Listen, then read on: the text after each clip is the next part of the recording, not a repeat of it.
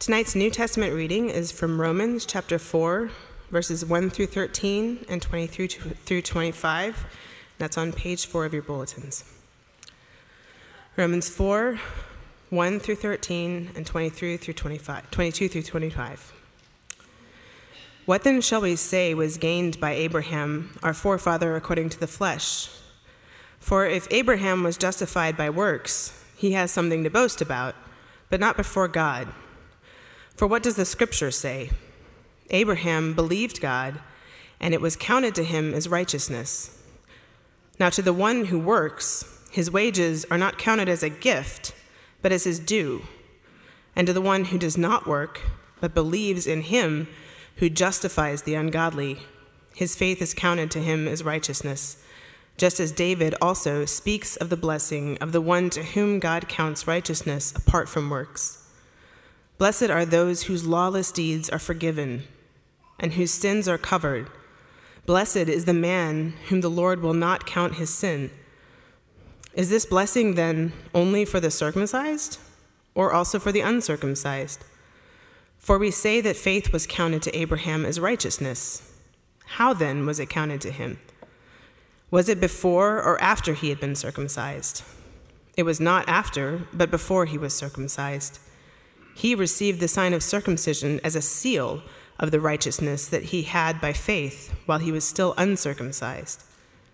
The purpose was to make him the father of all who believe without being circumcised, so that righteousness would be counted to them as well, and to make him the father of the circumcised, who are not merely circumcised, but who also walk in the footsteps of the faith that our father Abraham had before he was circumcised. For the promise to Abraham and his offspring that he would be heir of the world did not come through the law, but through the righteousness of faith. That is why his faith was counted to him as righteousness. But the words "it was counted to him" were not written for his sake alone, but for ours also. It will be counted to us who believe in him who raised from the dead Jesus our Lord, who was delivered up for our trespasses and raised for our justification. This is the word of the Lord.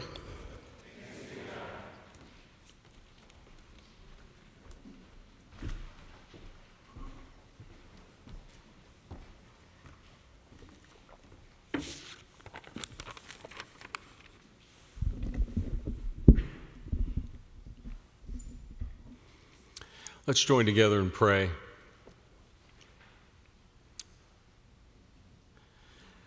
God, we need you to help us to understand spiritual things. We need you to open up the eyes of our heart, all of us, that we might grasp who we are and grasp who you are, and more importantly, the Son you have sent. So we trust you to do that, and we thank you in advance that you will.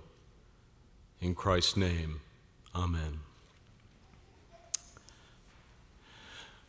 Well, over the last couple of weeks, I've gotten into this podcast, Serial. Anybody gotten into Serial? I hear some people laughing. I'm not quite done with season 1, so don't come up to me and say, what did you think the end was with season 1? But it is a podcast where they tell a story over 10 weeks, several weeks. And season 1 is about, sadly, a 17-year-old girl in Baltimore, a high school student, who was murdered, and her ex-boyfriend, who was charged, sentenced, and has been in prison for 15 years. And so the journalist takes up the story to see whether or not he's truly guilty, what really happened. And it's occurred to me as I've been listening how much of it revolves around timing. Was he in the library at 2:45, so that serves as an alibi? Or if he left school, the school buses leave at a particular time. He couldn't leave until that time, so what time did he leave? Well, it takes this long to drive over to here, so he couldn't have been here if he wasn't there first. The phone call happened at this. All of it, the guilt and innocence of this man rests very much on timing. And Paul is saying a similar thing here as he talks about justification. It's really all about timing. When do you understand that you'll be justified before God. And by justification, we've been saying we mean standing before God in a way that you're not ashamed of anything. You're totally accepted, totally righteous, legally declared righteous and accepted. That's what justification means. And it includes not only sinlessness, that I didn't do a bunch of bad stuff, but also righteousness, which means I did what I was supposed to do. It's both and. It's just not enough to be innocent to go back to zero. And so Paul takes up this question of why this is so important. The timing of when you think that happens. And it is very important. It's not just a technical question. I hope what we'll see as we go through this, it's a critical question. It actually makes the difference between someone who lives in guilt and shame and strives most of their life and someone who knows joy and freedom and rest and confidence. So let's this evening consider the timing of justification through the book of Romans. And we'll look at when justification occurs and then how it's received. Those two things. Now, last week, Andrew, our pastoral fellow, preached and rightly said that there were many in Israel at that time where they understood justification would occur on the last day, the final day. So basically, many Jews figured, I'll appear before God, he'll get out his checklist, and he'll go, okay, you're part of the chosen people, check. You were circumcised, check. You obeyed the moral law, check. You did the sacrifices so forgiveness could happen, check. And then, you kind of hope that they're going to hear approved. And as you think about that, it has a lot in common with every other approach to God other than Christianity. I did some time reading across different faiths and philosophies this week about the afterlife. Hinduism, Confucianism, Scientology, Islam, even into purgatory and the way the Catholic Church understands it, different things.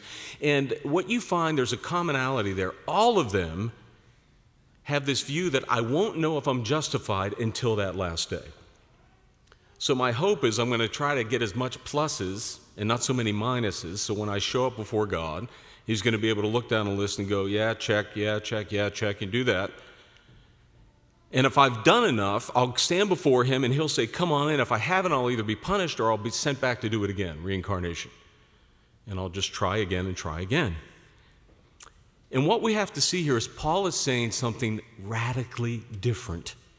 He's saying that the moment someone trusts in God's Savior, Jesus Christ, the moment someone trusts in who Jesus is and what he has done, they are justified.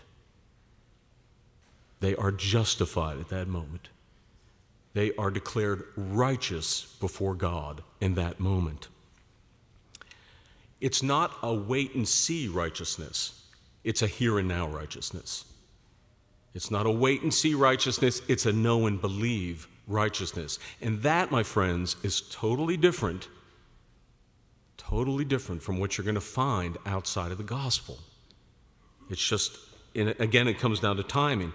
And while the verdict will be pronounced on the last day, and while its accomplishment happened on that day when Jesus Christ died and was risen, the day that you trust in God's Savior, you can be fully assured that you have been justified, so much so that the Bible will say you should talk about it in the past tense. You have been justified.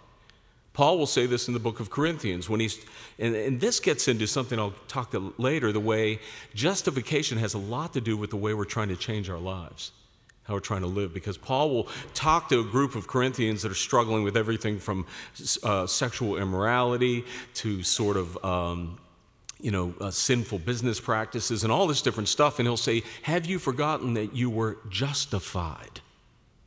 But we'll get back to that. And he seeks to make his case through the father of faith, Abraham. I mean, it's a brilliant idea. It's a masterful stroke, because every Israelite would have said, Abraham is the model for what I'm trying to do. And he said, well, then let's look closely at Abraham. And he takes up this, what seems like a very detailed, odd question. When was Abraham circumcised? I'm doubtful many of you men have had someone come up to you and ask you that question. When were you circumcised? In fact, you probably heard that reading and said, what is the obsession with circumcision? Why all this thing? Well, it's because circumcision wasn't just a medical procedure. It was a commandment. It was an act of obedience. It was a way that you identified yourself with God's people. And so it was a big deal. And this is what Paul says. In fact, for many of the Jews, it became a badge of righteousness. Just like someone maybe in a Christian background might say, well, I was baptized, and that means something to them. But listen to what Paul says, and you heard it. You can follow along again. For we say that faith was counted to Abraham as righteousness. How then was it counted to him? Was it before or after he had been circumcised? And Paul says it was not after, but it was before he was circumcised. Circumcision was a seal of the righteousness that he got by faith. Paul is saying it's critical to understand when heaven rejoiced and declared Abraham righteous, it was before he had done any act of obedience, before he had earned it, before he had checked off the list. It was by grace. He was reckoned righteous. And to make the point further, Paul brings up the Mosaic law. That's the law that came through Moses way after Abraham. And he says, and again, many of the Israelites, all the Israelites would have said, Moses' law is the gold standard. That's what you need to sort of follow. That's what you need to go after. And he says, look at this. The father of your faith didn't even have that law. There was no way he could be justified by it. Abraham was a demonstration that God justifies people through his grace by faith. Now, I want you, just for practical purposes, to take circumcision out of your mind for a second and think about the thing that you look to for your sense of righteousness. Meaning, what is that thing in your life where you think, if I could have that, I could stand before Washington, D.C., I could stand before the world and feel good about myself? Is it if I could just make it into that next rung in my job? Or if I could make it into that inner circle, the meeting that happens behind closed doors, if I could get in there, if I could just hit this one number on the scale, if I could just get to this percentage of body fat, if I could get this GPA, then I would feel like I could stand before the world. I could walk into any cocktail party and feel good about myself. If I had a chance to get this person's approval, if I could just get this person to date me, if I could just get married, if I could just have a child, if I could have these things, then I would feel good about myself. See, that is being justified after. That's someone that looks to be their justification to be what they do in life. And the gospel teaches us it's not a wait-and-see justification, it's a here and now. The book of Romans will go on to say, while we were sinners and powerless, Christ died for us. We were justified. This is so different. At the point where you are weakest, the point where you could not do it and keep up with it, the point where there was every reason for someone to say failure, at the point where you could not amount to any righteousness and achieve any of the achievements you want to stand for, God looked at you. He sent his son to die for you, and so he could say accepted, totally righteous. So what does that include? Over 10 times, Paul basically uses an accounting term to get this into our head. He talks about crediting or reckoning righteousness. Now, if you have a job, maybe you get what's called direct deposit, right? Where the money just doesn't, you don't get a paycheck and deposit, it comes straight into your account. And let's imagine your balance ain't doing too good. You've been in the red for some time, you made some bad financial decisions, you haven't been handling things well, you've been waiting for that paycheck to show up, not so you can get to zero, just so you can get even close to zero. You're waiting for that $500 or $1,000 to show up, and you look at your balance Monday morning, and you notice there is $100K in your bank account. $100K. And you're confronted then with a decision, right? Do I call my office and mention anything about this? Do I take the money and run? What do I do? But because you're such a wonderful person, you call the office, right? And you say, listen, there may have been some mistake. You call payroll. I've got $100K for my payment. And they say, oh, no, that's not a mistake. The CEO decided to give you his wages this month. Wouldn't it be nice? The CEO decided to give you his wages this month instead of your wages. This is what the gospel is saying, that God the CEO decided to give you the righteousness of his Son, the 100,000 of righteousness into your bank account. So you're not only out of debt, you are way in the positive. This is how God credits righteousness by grace. And it's not just, and he makes that same case where he says to the wage, and by the way, if that happened, I doubt you would be so proud to walk around and show people your bank account and go, yeah, that's what I make every month. You'd say, this was an amazing gift that was given to me. So Paul is saying, don't you understand? This righteousness is a gift. It's not credited. We're not working for it. You work for a wage. We could never earn that thing. And he uses David. King David did a lot of righteous things. He defeated God's enemies. He was there to help build the house of God, even though Solomon finished it. He expanded Israel's borders. But here David is going, I cannot be justified by anything but grace. Blessed is him who is forgiven by the Lord. So Paul is pulling in some heavyweights to drill this point home. But what's important is modern people tend to think that they're justified according to their own standards. Let me give you an example. I was reading something today and I thought this really just said it. The person in their blog stated, real guilt comes from failing your own expectations. You have to give it permission to exist. Now that's a very modern and American way to understand guilt.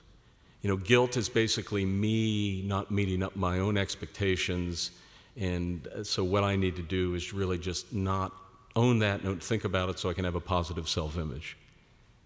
But, that falls short, right? If you go into a courtroom and observe a trial sometime, what you hear is this: the District of Columbia versus Joe Smith, right? It's the standard, a higher standard, the standard of the state versus the person. That's a correct view of justification. See, the thing that's going on here, it is Glenn Hoberg. It would be God's standard of righteousness versus Glenn Hoberg's life. Court's in session. Do you really want to play that scene out in heaven? I don't want to play that scene out. But if you're going to operate through this idea that I sort of failed myself and God, you're not going to get anywhere. It's not going to give you what you're looking for. The gospel tells us that what God has required is pretty plain. Love him with everything you got, and love your neighbor in such a way as you think about them as much as you think about yourself. You care for them as much as you care for yourself. You're concerned for them as much as you provide. You get the point. That's the standard. And I think most of us would say, I can't argue with that. Yeah, you got to love God and you got to love your neighbor, and we all realize we're selfish. If we're humble, we realize we're selfish. It's not all we are, but we're selfish. And so the gospel says that Jesus Christ came not only to die, but to live for you. On the cross, he is taking your guilt and punishment, but it wasn't enough for Jesus just to die. He had to live. Because you not only need forgiveness, you need a righteous credit in your bank account. And this is Paul saying this is what the gospel has given us. But this is the amazing thing about this. About God's righteousness. He doesn't just declare us righteous, he constitutes us righteous. He establishes. Listen to this quote. This is from James Buchanan. The sentence of a human judge does not constitute a man either innocent or guilty. It only pronounces him to be so in the eye of the law. So he's saying, a judge stands up and declares innocent or guilty. The person might be innocent or guilty, we don't know. But he does it so in the eyes of the law that we have. But what he's saying here is that God actually has the power to constitute you as righteous. You are holy and blameless before the eternal law of God. God alone knows the true story. God knows what he has done through the gospel. And we're not saying that he makes you righteous over time, but through Christ, he establishes you as righteous. So you can stand right here, and you must stand right here and say, in this moment, no matter how badly I lived this weekend or how I'm doing today, because I trust in Christ, I am holy and blameless before God. It's his work. It's what theologians call, it's an alien righteousness. It's a righteousness outside of us. And I'll tell you, for me, sometimes that's the only thing I can hold on to. I feel so guilty. I feel like, man, I've been at this for a long time. I keep making the same mistakes again. I see my life sort of passing by. I feel so ashamed. How am I going to even come before God? And then I go, wait a second, this righteousness has always been outside of me. It's been something that God did for me. The ground of my justification is his love for me. The means of my justification is Christ's death and resurrection for me. So we don't have a stock market righteousness, but the great temptation for you and I is to smuggle character into righteousness. And that's one of the reasons we don't go to God, right? I'm guessing your pattern is similar to mine, where depending on how you did this week with your character, we could directly look at that compared to how much time you spent with God. If you felt guilty, if you felt like you weren't living as less time with God. Because all of us are going to stay away from someone we feel guilty in front of. But if you understood, no, he wants to see me because I'm righteous before his sight, that changes things. It's possible to be more or less it's possible to be more or less Christ-like in our lives, but it's not possible to be more or less justified. You're justified or you're not. And we're told he is. And this is the starting point for character change. This past week, I meet with a group of pastors every year. And this year we met on a ranch in Texas. And on this ranch, it was actually where the headwaters of the river that ran through town. So the beginning of the river was on the ranch. And in this backyard, there was this beautiful spring with these like enormous trees that were growing out of it. Immediately, I was just thinking about Psalm 1, because I'm so spiritual, right? I wouldn't just look at the trees immediately, but I was like, hey, trees. Actually, I didn't come up with it. Now that I'm saying, my friend said it. I was just going, man, isn't this beautiful? But he said, hey, man, trees planted by, living water, Psalm 1, big and strong. But that spring was then the source of the river. Justification is the spring for our life change. It's the headwaters. Now think about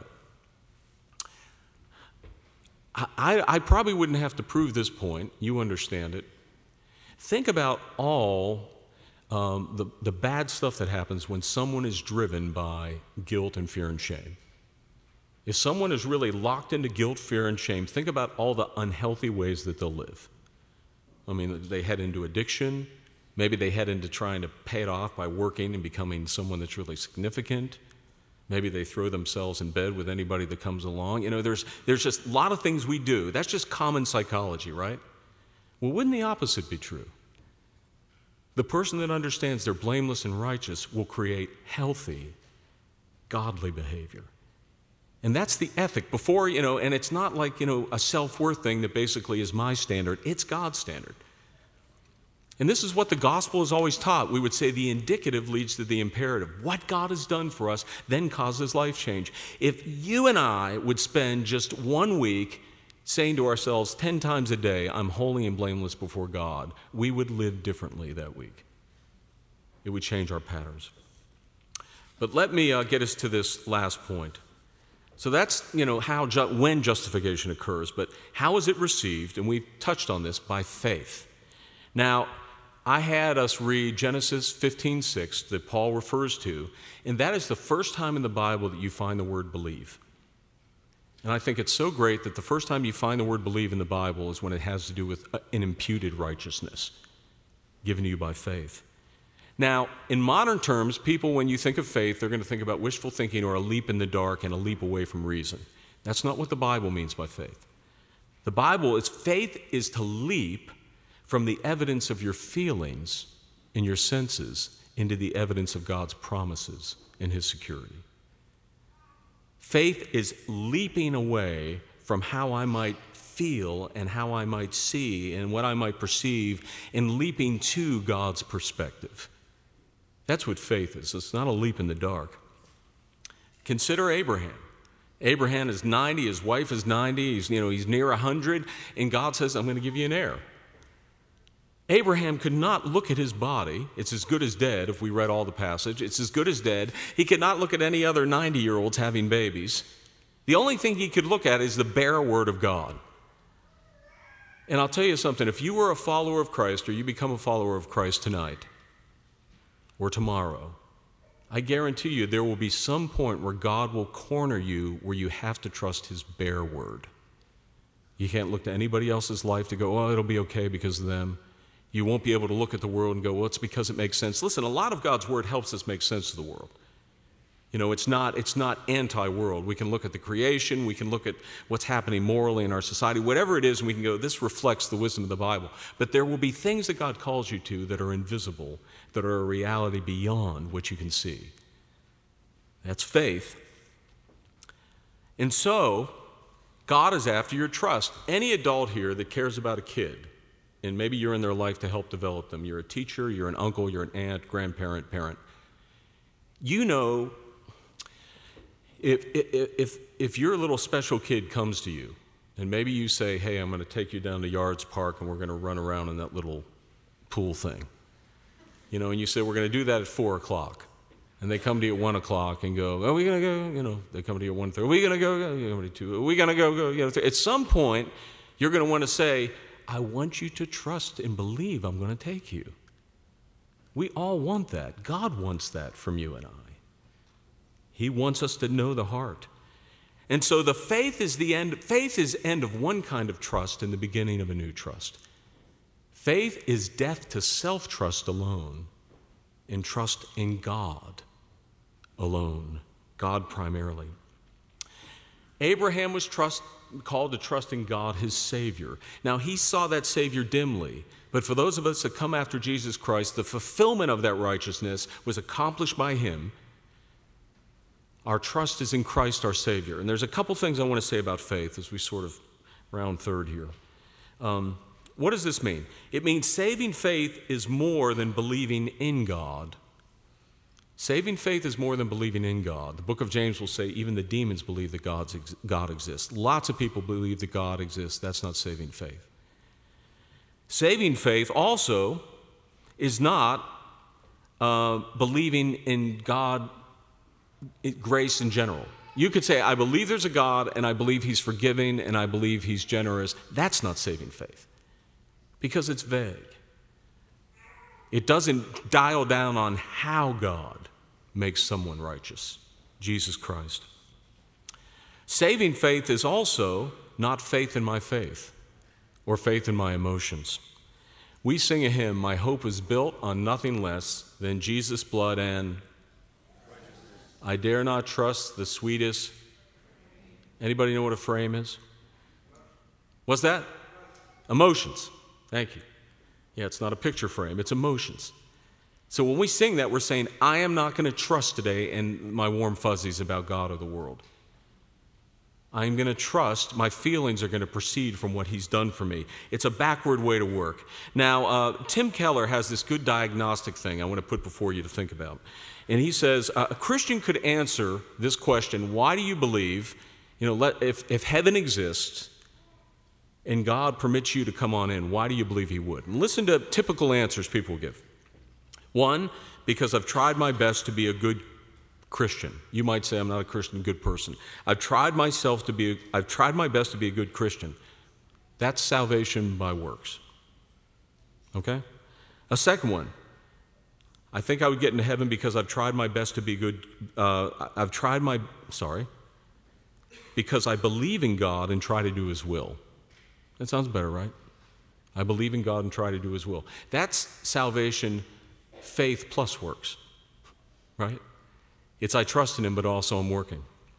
The third one would be, I'm going to get into heaven because I believe in God with all my heart. That's faith in faith, not faith in God. And so those things really aren't faith. It's all just a different version of trusting in oneself. Faith is the instrument by which we know. I want to say this quote that Andrew gave us last week through J.C. Ryle, which is so good it bears repeating. True faith has nothing whatever of merit about it, and in the highest sense cannot be called a work. It is but a laying hold of a Savior's hand, leaning on a husband's arm, and receiving a physician's medicine. It brings with it nothing to Christ but a sinful man's soul. It gives nothing, contributes nothing, pays nothing, performs nothing. It only receives, takes, accepts, grasps, and embraces the glorious gift of justification which Christ bestows, and by renewed daily acts enjoys the gift. It's a wonderful definition of what we mean by faith, resting and trusting in the gospel. None of us are going to have perfect faith in this life. Paul goes on to say that Abraham didn't falter, and what he means by that, he didn't end up in a state of permanent unbelief. But to close out, let's get this in our head about justification. God justifies people before they ever obey. God justifies people not because they have faith. He justifies through their faith, because faith is just laying hold of Christ. Justification is coming to God with the empty hands of faith, saying, Lord, I need you. The Lord is my righteousness, as the psalm would say. And it is the thing that sets the stage for powerful life change. We're going to be unrolling this gospel for a couple more chapters, and then when we get to chapter 12, it's going to be like, boom, life change. Let's talk life change. Because it takes that long. You and I are so prone to believe in our own righteousness. Paul had to spend 3 chapters just hammering us on how we're not righteous. And so we're going to steep ourselves in this, and it's going to be our hope for life change. Let's pray. Thank you, God, for the righteousness that comes through Christ because of your grace through our faith. I pray for any and all of us who have been trusting in the wrong things that tonight would be a night of liberation. And we ask, Lord, that you would help us invert what we typically do. Help us to live out of the spring of justification, even this week. In Christ's name, amen.